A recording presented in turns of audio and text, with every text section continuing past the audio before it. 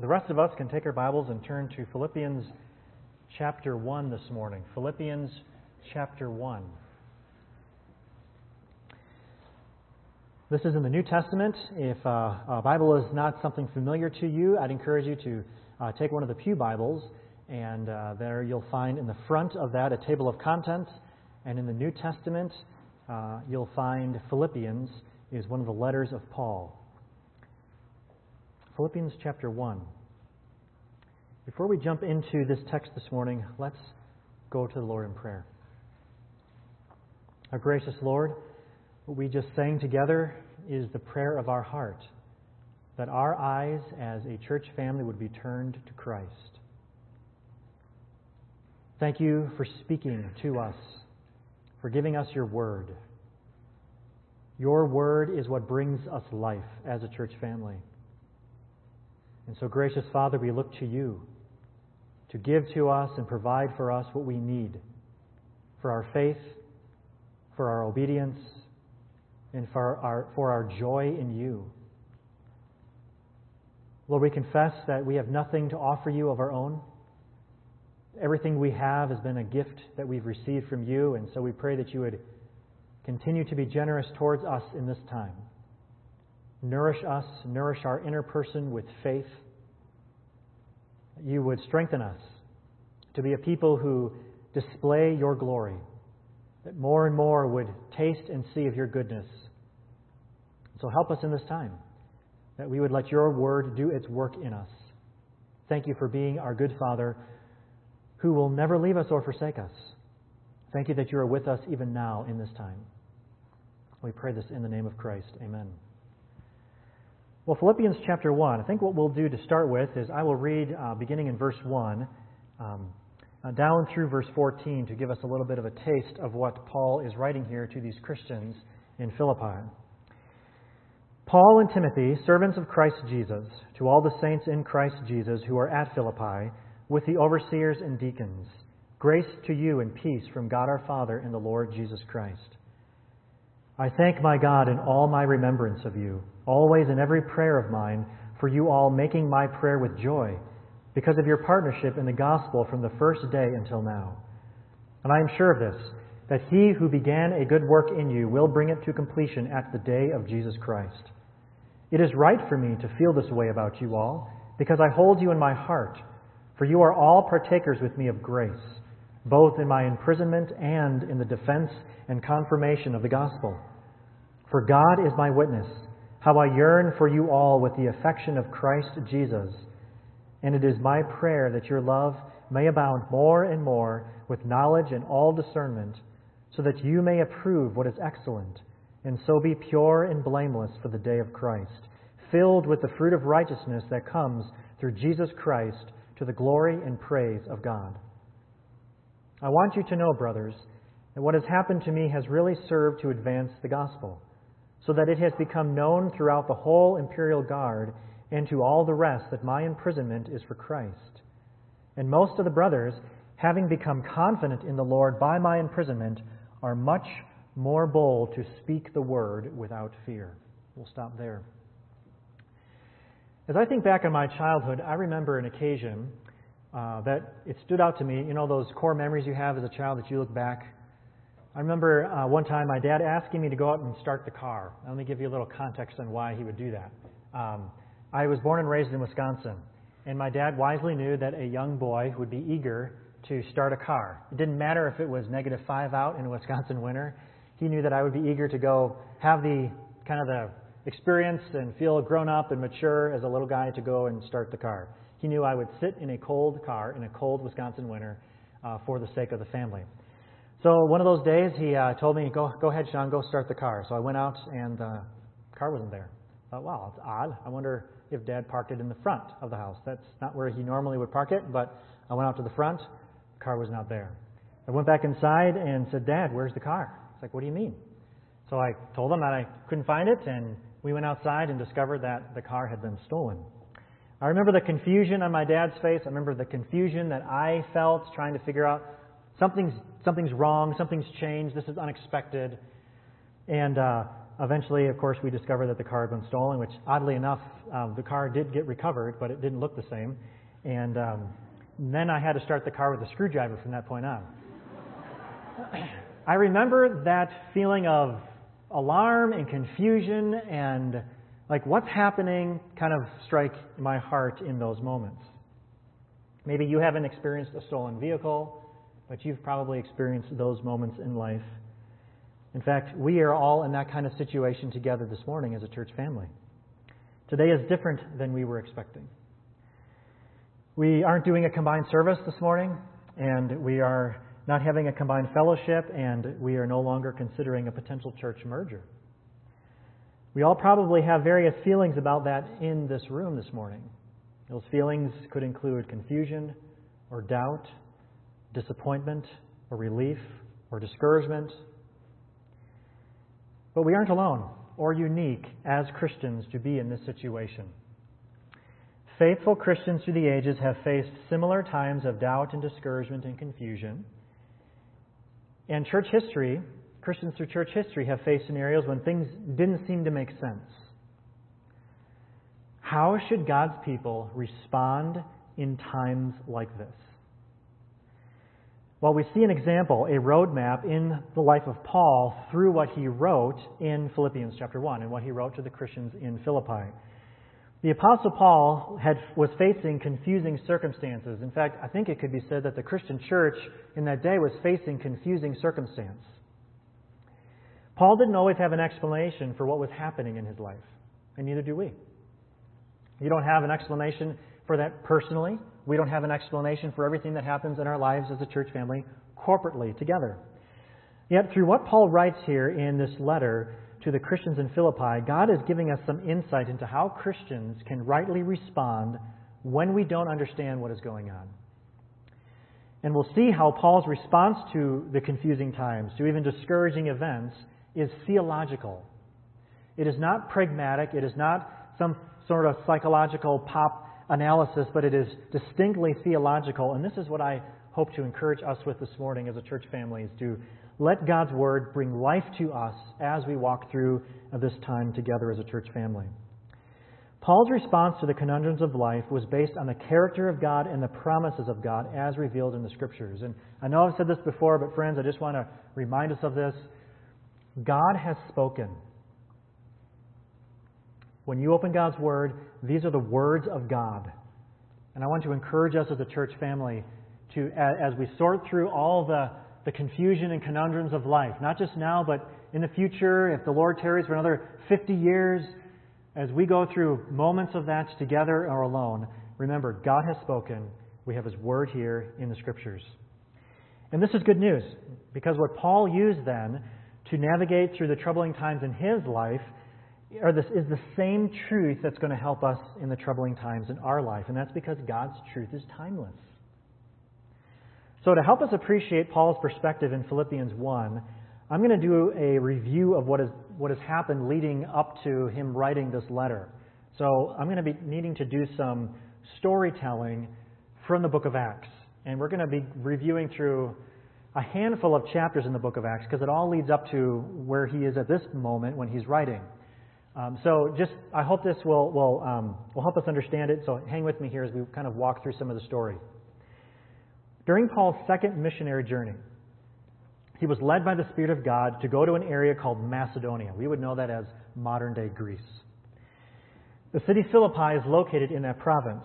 And Luke records this account, and you can read it for yourself in Acts 16. I'm starting in Acts 16, and we're going to go to kind of Acts 16 all the way up, kind of into Acts 23, okay? But don't worry, it's not going to take that long. Paul arrives there, and on the Sabbath, the Jewish Saturday, Jewish Sabbath, Paul went out looking for people to talk to about Jesus. And he finds himself at a riverside, and there he meets a woman named Lydia. And in Acts 16:14, we find out that she was actually from a city called Thyatira, so maybe she was there in business. She was a seller of purple. It could have been a business trip that she was on. And she was worshiping God. Paul starts speaking to her, and it says in Acts 16 that the Lord opened her heart to pay attention to what was said by Paul. She was an inquirer. She was looking for truth. She meets Paul. Paul gives her the gospel, and she accepts Christ. We know this because after that conversation, it says that she was baptized. So she publicly confessed the faith in Christ that she had. She did that publicly through baptism. You're like, man, this is awesome. I wish we could just go down to a river, talk to somebody, and they get saved and baptized and added to the church. Well, it wasn't all easy peasy for Paul. Not everybody who heard the gospel responded that way. There was others who he told the gospel to. One of them was a slave girl in town who was under demonic oppression. And the gospel was given to her. She confessed faith in Christ, and she was delivered from that demonic oppression. And you're like, well, that sounds like it's wonderful. Well, it was, but there's a catch. It seems that she was some sort of fortune teller, and she happened to be the chief source of income for her owners. And now they had lost their chief source of revenue because of her conversion. They are furious. Those business owners took Paul and his ministry partner Silas to court, angry about the financial damages that they now experienced. Things did not go well for Paul and Silas during that arraignment. They were arrested, they were beaten, they were imprisoned. And now this is the story that many of us are familiar with. They're in prison, they're praying, and they're singing, and God sends an earthquake. It shakes the prison doors. The prison doors open. Before the jailer takes his life, they say, wait, we want to tell you about the hope in Christ. The jailer comes to faith in Christ. His household comes to faith in Christ. And what you have happening here is the nucleus of a church being formed in Philippi. This is the story of the beginnings of the Christian church in Philippi. It was born out of hardship and conflict and persecution through the power of the gospel changing lives. Paul and Silas were released, and Paul continued to travel and advance the gospel. I know we're reviewing a fair amount of what's going on here, but Paul continues to spread the gospel, continues to preach, and eventually Paul makes his way back to Jerusalem.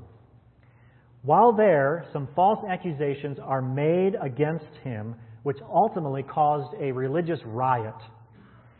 The riot got so out of hand that Roman soldiers had to rescue Paul from the mob that had formed. He wasn't really rescued, though. He was more like arrested for causing civil unrest because they were going to beat him. And before they were time out to beat him, and he says, "Are you going to do this to a Roman citizen?" They were shocked. They didn't realize they had a Roman citizen. They stopped the beating, or they don't beat him. And the next day, Paul was being questioned at a tribunal. Another riot breaks out between the Pharisees and the Sadducees and the scribes.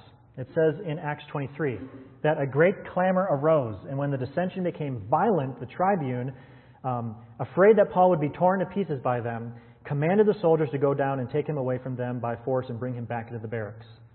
So imagine being Paul living through all these events. Here's a man who's serving God faithfully. All of this difficult controversy and attacks keep interfering with that good work. Would you start to lose hope if you were Paul in this moment? I mean, every time you try to spread the good news and obey God, you get punished for it, it seems. Would you question why God is allowing all these conflicts? I mean, can't God just give you a break? In the middle of all this unrest and uncertainty, we're told that God stood by him one night and gave him a message. Acts 23:11, it says, the following night, the Lord, he's in prison still, the following night, the Lord stood by him and said, take courage, for as you have testified to the facts about me in Jerusalem, so you may testify also in Rome. And you're like, nice. I wish that happened to me sometimes. In the middle of confusion, suddenly, boom, there's God standing next to me, giving me a direct word for my problem. Well, think about it. If God had told Paul 2 weeks prior, I want you to testify of me in Rome, how do we imagine Paul would respond? Well, I think it'd be reasonable to say that he'd travel to Rome, find people, pray, tell them about Jesus. But God had drastically different plans. God was going to give Paul a witness to some of the most powerful political figures in Rome in that day, and he was going to give the gospel witness to some of the most exclusive private security in Rome, the imperial guard. How did God accomplish this? Well, God accomplished it through false accusations, arrests, riots, imprisonment, death threats, shipwreck, court proceedings, and years spent in jail. And you see that play out in Acts. All right? I mean, here we go. We love reading stories about this, right? None of us want to live this. The hatred toward Paul was so intense, some of his adversaries took a vow they would not eat or drink until they killed him. That's serious. The plot was discovered. Roman soldiers, a cohort was sent to escort him. 200 soldiers, 70 horsemen, 200 spearmen. You can read about this in Acts. Paul eventually stands trial before Felix, who was the Roman governor of the day. He was unjustly accused, maligned, then thrown back in prison and forgotten about because Felix was hoping that he would be able to get a bribe to release Paul. Administrations change. Felix left office. Festus comes into power. Paul had a hearing with Festus. Eventually he asked finally to make an appeal to Caesar. And by the way, each time Paul had these audiences with these political figures, the gospel was proclaimed. Paul now appeals to Caesar, and this results in a treacherous voyage to Rome by ship, which resulted in a violent storm that shipwrecked him and left them marooned on an island in winter for 3 months before they finally made their way to the mainland and got to Rome for proceedings to continue. And then he languished in prison for another 2 years. Aren't you glad you're not the Apostle Paul? So think about it. It could be argued that the most influential Christian in the first century is locked up, hindered from traveling, and from spreading the news of the gospel. While at the apex of his ministry effectiveness, it seems that the Christian community is now wrestling with the reality that he is wasting away in prison. That this massive talent and gift of God to Christ Church is just set aside on a shelf. How are we to respond when it seems like life does not make sense, when we are frustrated or starting to lose heart with the events that happen near or around us? And by the way, the Christian church had a pretty spectacular precedent for when important Christian figures got put in prison. I mean, Peter was put in prison. They prayed. God released Peter. Sent an angel and delivered him out miraculously. It was so miraculous, the people praying for him, when he stood at the door and knocked and said, "Let me in," the people were so astounded by this, they didn't even let him in. So I would imagine that the Christian church kind of would think, well, hey, this happened to Peter once upon a time. Let's pray for Paul. God will release Paul. And then God did not. By the way, there was not the quick news cycle, satellite feed, satellite telephones, cell phones, emails, all this news feed stuff going on. So he's traveling to Rome, shipwrecked. He's marooned on an island for 3 months. Just imagine the Christian community. Is he dead? Is he gone? How are we to respond when times in life don't make sense? This church family is in one of those times. We had a pastoral candidate and a possible merger with another church, and now that is over. So we are asking, what is going on? What is God doing in all of this? How should we respond? Well, the only place that we will find stability for times like this is through the unexplainable ups and downs, is in God's Word, and we can learn from God's Word about faith for times like this. So, Philippians chapter 1, verses 12 through 14, I believe, are simply showing us this simple idea. When you don't know what's happening, trust God who does. And folks, that is not extraordinarily novel. You could find that reality in so many of the Psalms, other passages of Scripture. But for our sake today, really want to draw this truth out from Philippians 1, 12 through 14. When you don't know what's happening, trust God who does. Why? I'm going to try to give us some practical reasons from God's Word why. To help us now, in this moment, and to help us in whatever future ups and downs that are inevitable in a world that is cursed by sin. Why? Because sometimes life includes divine detours. I want to remind us of this reality. Sometimes life includes divine detours.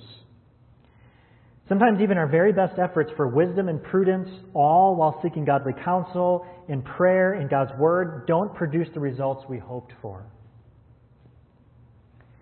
The simple fact is none of us are God. Sometimes we misjudge things. Other times we might find ourselves in confusing times, unable to figure out what God is doing.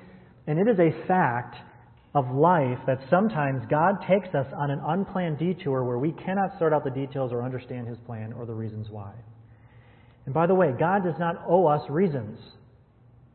I know that kicks against our modern mind of rationale and reason, but God does not owe us reasons. God never gave Job reasons. What God gave in an answer to Job was, "Here is who I am, Job." That's what God's answers was to Job. So I'm just trying to remind us that God is God, and sometimes He brings into our lives divine detours. What are we supposed to do? Well, we trust God. Now, we see this play out in the life of Joseph. I'm trying to pick some obvious examples that we are familiar with just to help us kind of almost be able to preach this truth to our own hearts in times to come. We see this play out in the life of Joseph in the Old Testament book of Genesis. If you've never read that story, I would encourage you to find a Bible. If you need a Bible, take the Bible that's there in the pew in front of you and read this story. But Joseph went from being the favored son blessed son to being chained and sold as a slave into Egypt. Eventually he experiences success. Everybody's like, yay, that's kind of the American story, right? But it was still, right, we need to remember, it was still while being kidnapped, right, and in a foreign land. It wasn't like Joseph was going to a job fair and he just kind of got a great opportunity. Then he was falsely accused, maligned, and thrown into prison, where he languished for years. Eventually, while in prison, he has a stroke of good fortune with some cellmates. One of them is executed, one of them is not, and the one that wasn't, the cupbearer, he says, please remember me, please put a good word in for me. Well, he was promptly forgotten about, and he languished in prison longer. Eventually, God sends a dream to Pharaoh. The cupbearer has a vague memory of a guy who interpreted a dream. Says, yeah, get this guy to prison. He bring him out of prison. He interprets the dream under the power of God. And eventually he's installed into a position of high influence. And it's through then Joseph in this position of high influence by whom God saves his people and many others. All of this worked out in such a way that Joseph eventually, the guy that lived through all of this was able to say, with confidence, he was able to tell his brothers, who, by the way, when their dad died, were worried that Joseph was going to enact revenge upon them for the wrong that they had done him. He said this in Genesis 50, verse 20. So many of you have this verse even memorized. As for you, he's talking to the brothers, you meant evil against me. But God meant it for good, to bring it about that many people should be kept alive as they are today. We like the story of Joseph. It inspires us. But none of us want to live the life of Joseph. We love the outcome, but we don't relish any of the divine detours Joseph experienced getting there. I mean, let's be honest, right? If you wanted to get somebody into Egypt to accomplish those results, I mean, couldn't God have sent Joseph there some other way? I mean, isn't that kind of sometimes our perspective in our own lives? Like, God, whatever you're doing, isn't there some other way? Friends, in all the twists and turns of life, Christians must trust God because He always knows what is happening and why it is happening. We have a God who is omniscient. He knows all things. All things. We have a God who is loving. And His love for you is unfailing. His love for us is unfailing. And we can be assured of that because of Christ. There's no more dramatic demonstration of God's covenant, fierce, steadfast love for us than in Christ. And all the twists and turns, when we don't know what's happening, trust God who does. Why? Sometimes God brings divine detours into our life. Number 2, God does not waste divine detours. He does not waste divine detours. And by the way, everything that we're reviewing together here this morning from God's Word and applying it into our lives, I know this is kind of like what's like a mixture of expositional and topical? Topositional message I want us to understand that this requires faith. This requires faith. I am not trying to talk your mind into this. All I'm trying to do is give you God's Word, and the Spirit of God is going to have to convince you to live by faith in who God says He is and what He's promised for us in Christ. God does not waste divine detours. Look at verse 6 of Philippians 1. I am sure of this, Paul says, that He who began a good work in you will bring it to completion at the day of Jesus Christ.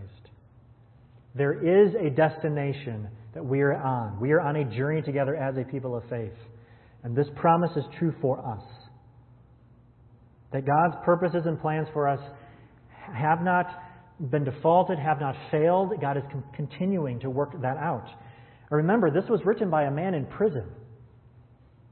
I mean, he was not looking around at circumstances to convince him of this truth. It was the character and nature of God that was convincing him of this. The demonstration of God's love for him through Christ that was convincing him of this. God is never confounded about how to accomplish His good work in you. Never. God is not a cosmic...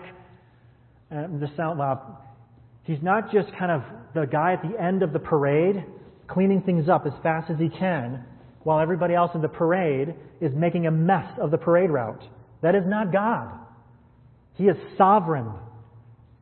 He is working all things for good, not in a mess, kind of a cleanup way, but in a decreed will of His way that is being accomplished through things that we cannot comprehend.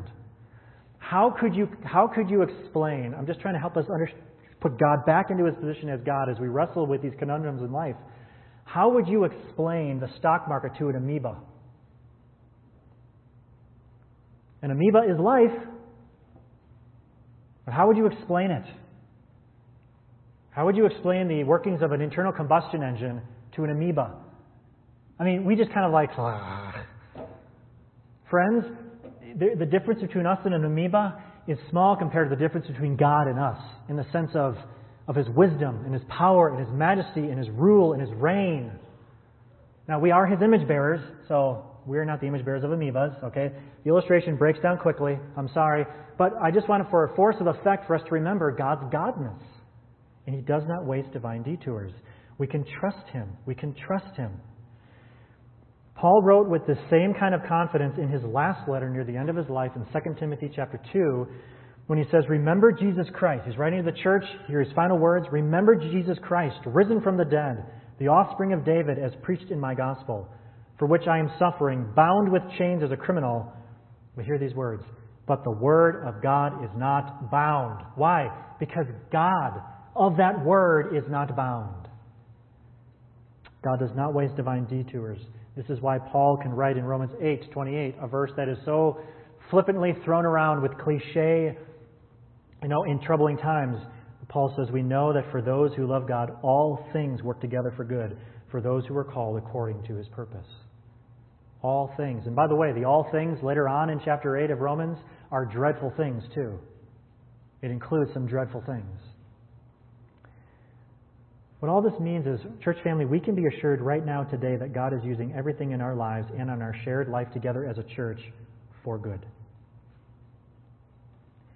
God is accomplishing an outcome that will bring him glory. Now, if you were to say, okay, define all of that for me, Sean. I don't know the hidden mysteries of God, but I know he loves us and he's redeemed us. Yes, it's easy enough to say it, but there are times in life when we must live by faith and believe that. And I believe now is one of those times in the life of this church family. I want us all to continue to trust God as we walk forward in faith together. And we can trust God. Sometimes he brings divine detours into our life. Sometimes when those divine detours in our life, we start wondering if it's worth it. But friends, God does not waste those detours, ever. Third, divine detours advance the gospel. Divine detours advance the gospel. Look at verse 12. Now we're finally at the core of the text we wanted to look at this morning. The Apostle Paul says, I want you to know, brothers. And by the way, the word brothers there, if you have a little number next to brothers in your translation, if you have an ESV, you notice that is actually kind of a Greek wording to describe brothers and sisters. It's not just this letter is not just written to men. It's brothers and sisters, this church family. I want you to know, brothers, that what has happened to me has really served to advance the gospel. That word really, the language that Paul is using here in verse 12, has a particular force to it. Paul is conveying the idea that contrary to everything you would have expected or assumed to be the opposite, actually, really, God is doing something remarkable here. What could we reasonably expect to be a result of Paul's imprisonment? I've already alluded to this. It would be reasonable to expect that you would have a diminishing advance of the gospel. I mean, the guy who's on these missionary journeys and pushing the gospel into these fringe areas that hadn't been reached is now in prison. And you would think that the Christian church might be feeling like, man, they've just thrown him in prison. They're after us. If I am speaking and preaching the gospel, I'm going to be kind of considered to be one of those guys, and they've thrown him into prison. I'm next. So maybe we need to pump the brakes on this evangelistic effort plan, church. Instead, Paul is convinced his circumstances have actually served the advancement of the gospel in remarkable ways. Okay?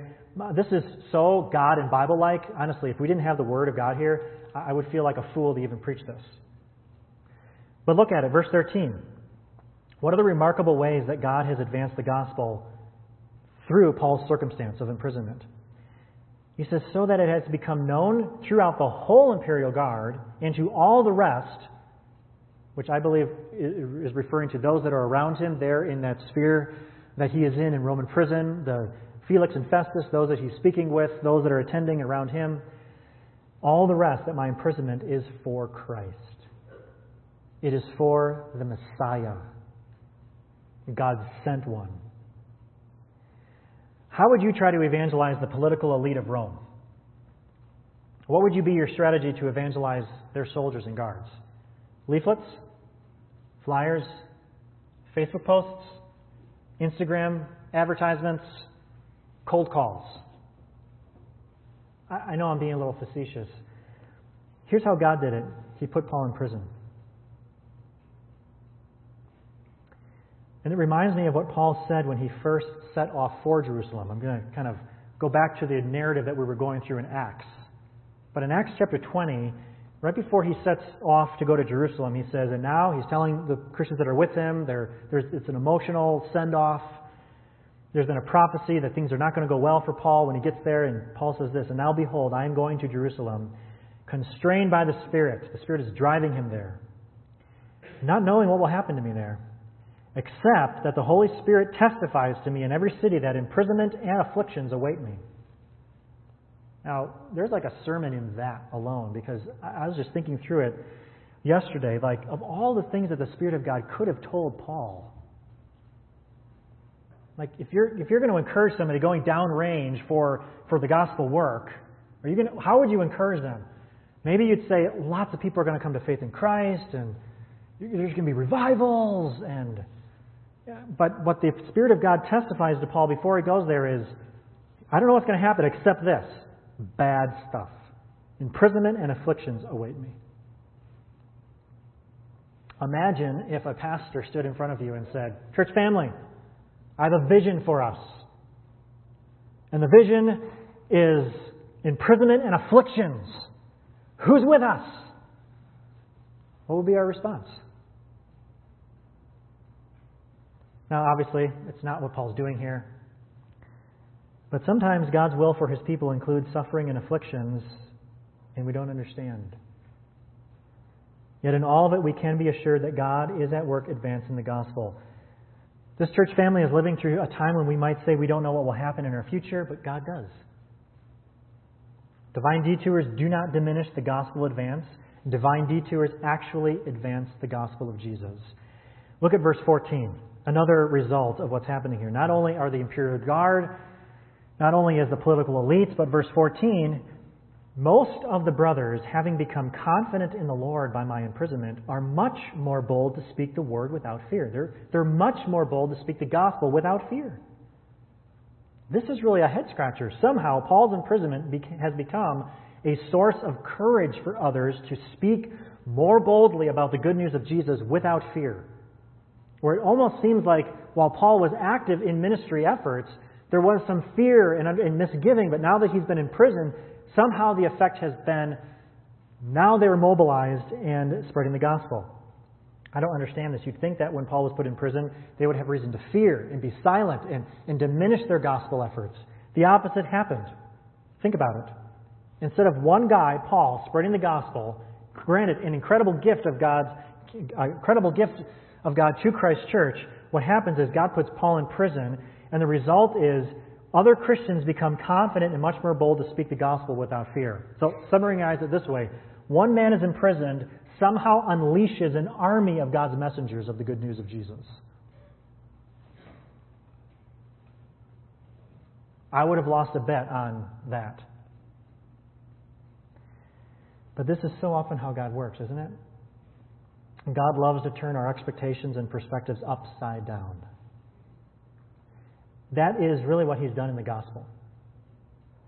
I mean, what binds us and unites us together as a church family, Jesus Christ, crucified, risen, and coming again, is an upside-down story. I mean, really think about it. God takes an unknown girl named Mary, brings Jesus, the Messiah, into the world, not through a noble birth, but through a scandalous birth.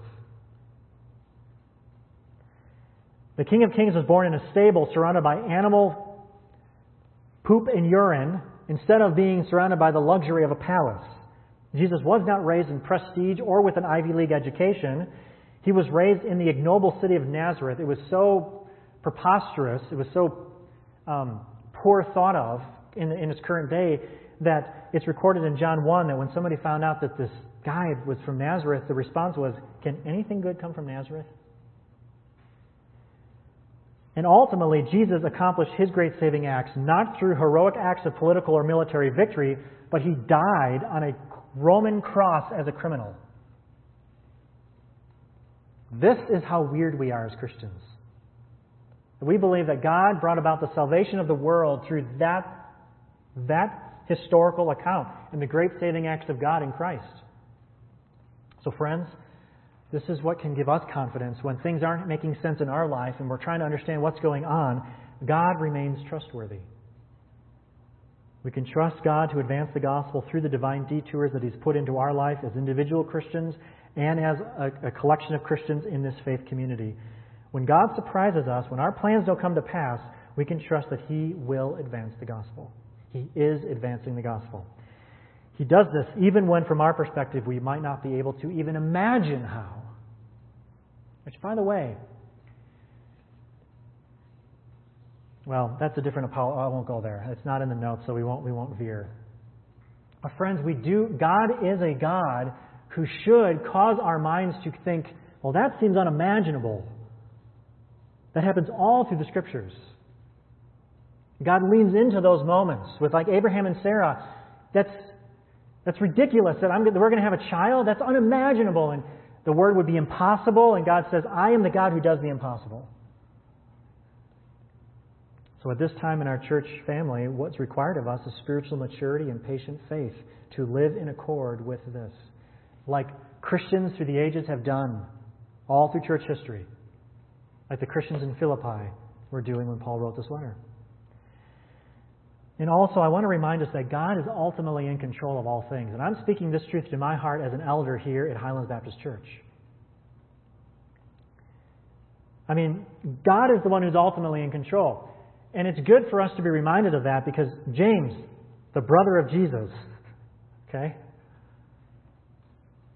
I smile because I know what it's like to have siblings and the rivalry and the anger and the angst and the frustrations and the exasperations. And my sister was not Messiah either. I only have one sibling. And my sister's sitting here. She's not the Messiah. Imagine being James who grew up with the Messiah. But James wrote it this way in James chapter 4. He says, "Come now, you who say..." Don't you love a little bit of the kind of a, not combative, but hear my point. "Come now, you who say, today or tomorrow we will go into such and such a town and spend a year there and trade and make profit. Yet you do not know what tomorrow will bring. What is your life? For you are a mist that appears for a little time and then vanishes. Instead, you ought to say, if the Lord wills, we will live and do this or that." Ultimately, God is the one who brings about His purposes and plans. You can read similar truths, pithy statements of truth in Proverbs about that the man devises the way, but the Lord is one that brings about His purposes. God has taken us through a detour, and yet I can say with biblical confidence, we can say that with biblical confidence, this has not happened to hurt us. The gospel will be advanced. He does not waste any of our detours. Do not lose heart, church family. Do not lose heart. We can be certain He is working all of this out for good. He is working all of this out to advance the gospel. And if our objective in life is the same as Paul's, to advance the gospel, then we can respond in the same way to life's detours as he did, with the same timeless truth. In Philippians chapter 3, verse 8, just paging forward a bit, Paul reviews some of the credentials that he has, the claim to fame. And yet he says in verse 8 that indeed I count everything as loss because of the surpassing worth of knowing Christ Jesus my Lord. For His sake I have suffered the loss of all things and count them as rubbish in order that I may gain Christ. Friends, Philippians 3:8 is has massive conflict with the American dream. It has massive conflict with our own modern-day Western expectations for the Christian life. It cuts cross-grain to that in extraordinary ways. The question is, do we want Christ like this? Are we so focused on the advancement of the gospel that we are willing to suffer the loss of things, even good things? Are we willing to suffer long with one another to demonstrate and showcase the glory of Christ by the fruit of the Spirit being expressed in us and through us toward one another and toward our counterparts in the world? I mean, where does long-suffering need to show up? Where does patience required? What about gentleness and kindness and self-control? So those moments where we are tempted to do the opposite, to have the opposite reactions. Are we willing to suffer the loss of things, to count them even as rubbish in order to gain Christ? Our modern day expectations of convenience or having, friends, we can begin to approach God with the same way we approach our modern day shopping centers, that the customer is always right. And God, we demand this of you. And God, we shouldn't be treated this way. And let me look at the warranty, the return policy on the back of your receipt, God. Friends, we've been, if that were to be our disposition. I'm not saying that is us, but we have these forces working on us, pressing in on us. And we have removed God's godness. Indeed, I count everything as loss because of the surpassing worth of knowing Christ. Friends, you say, here's what I'm trying to say. Please don't make logical conclusions. I'm concerned now that maybe there's logical conclusions happening that I didn't intend. Here's what I'm trying to encourage us with, friends. God has called us together, and we are walking forward together in faith through hardship, through confusion, through uncertainty, and it's worth it. Here's why. Because God is using all of this that we might gain more of Christ. This is happening, I'm confident, so that the gospel will advance. Do I have all the reasons, and can I take you rationally through it? No. I'm not pretending to have that. But I do know that the God who has spoken to us from His Word, who has revealed who He is to us, who has promised us His steadfast love in Christ, is with us always to the end of the age, and that means even now.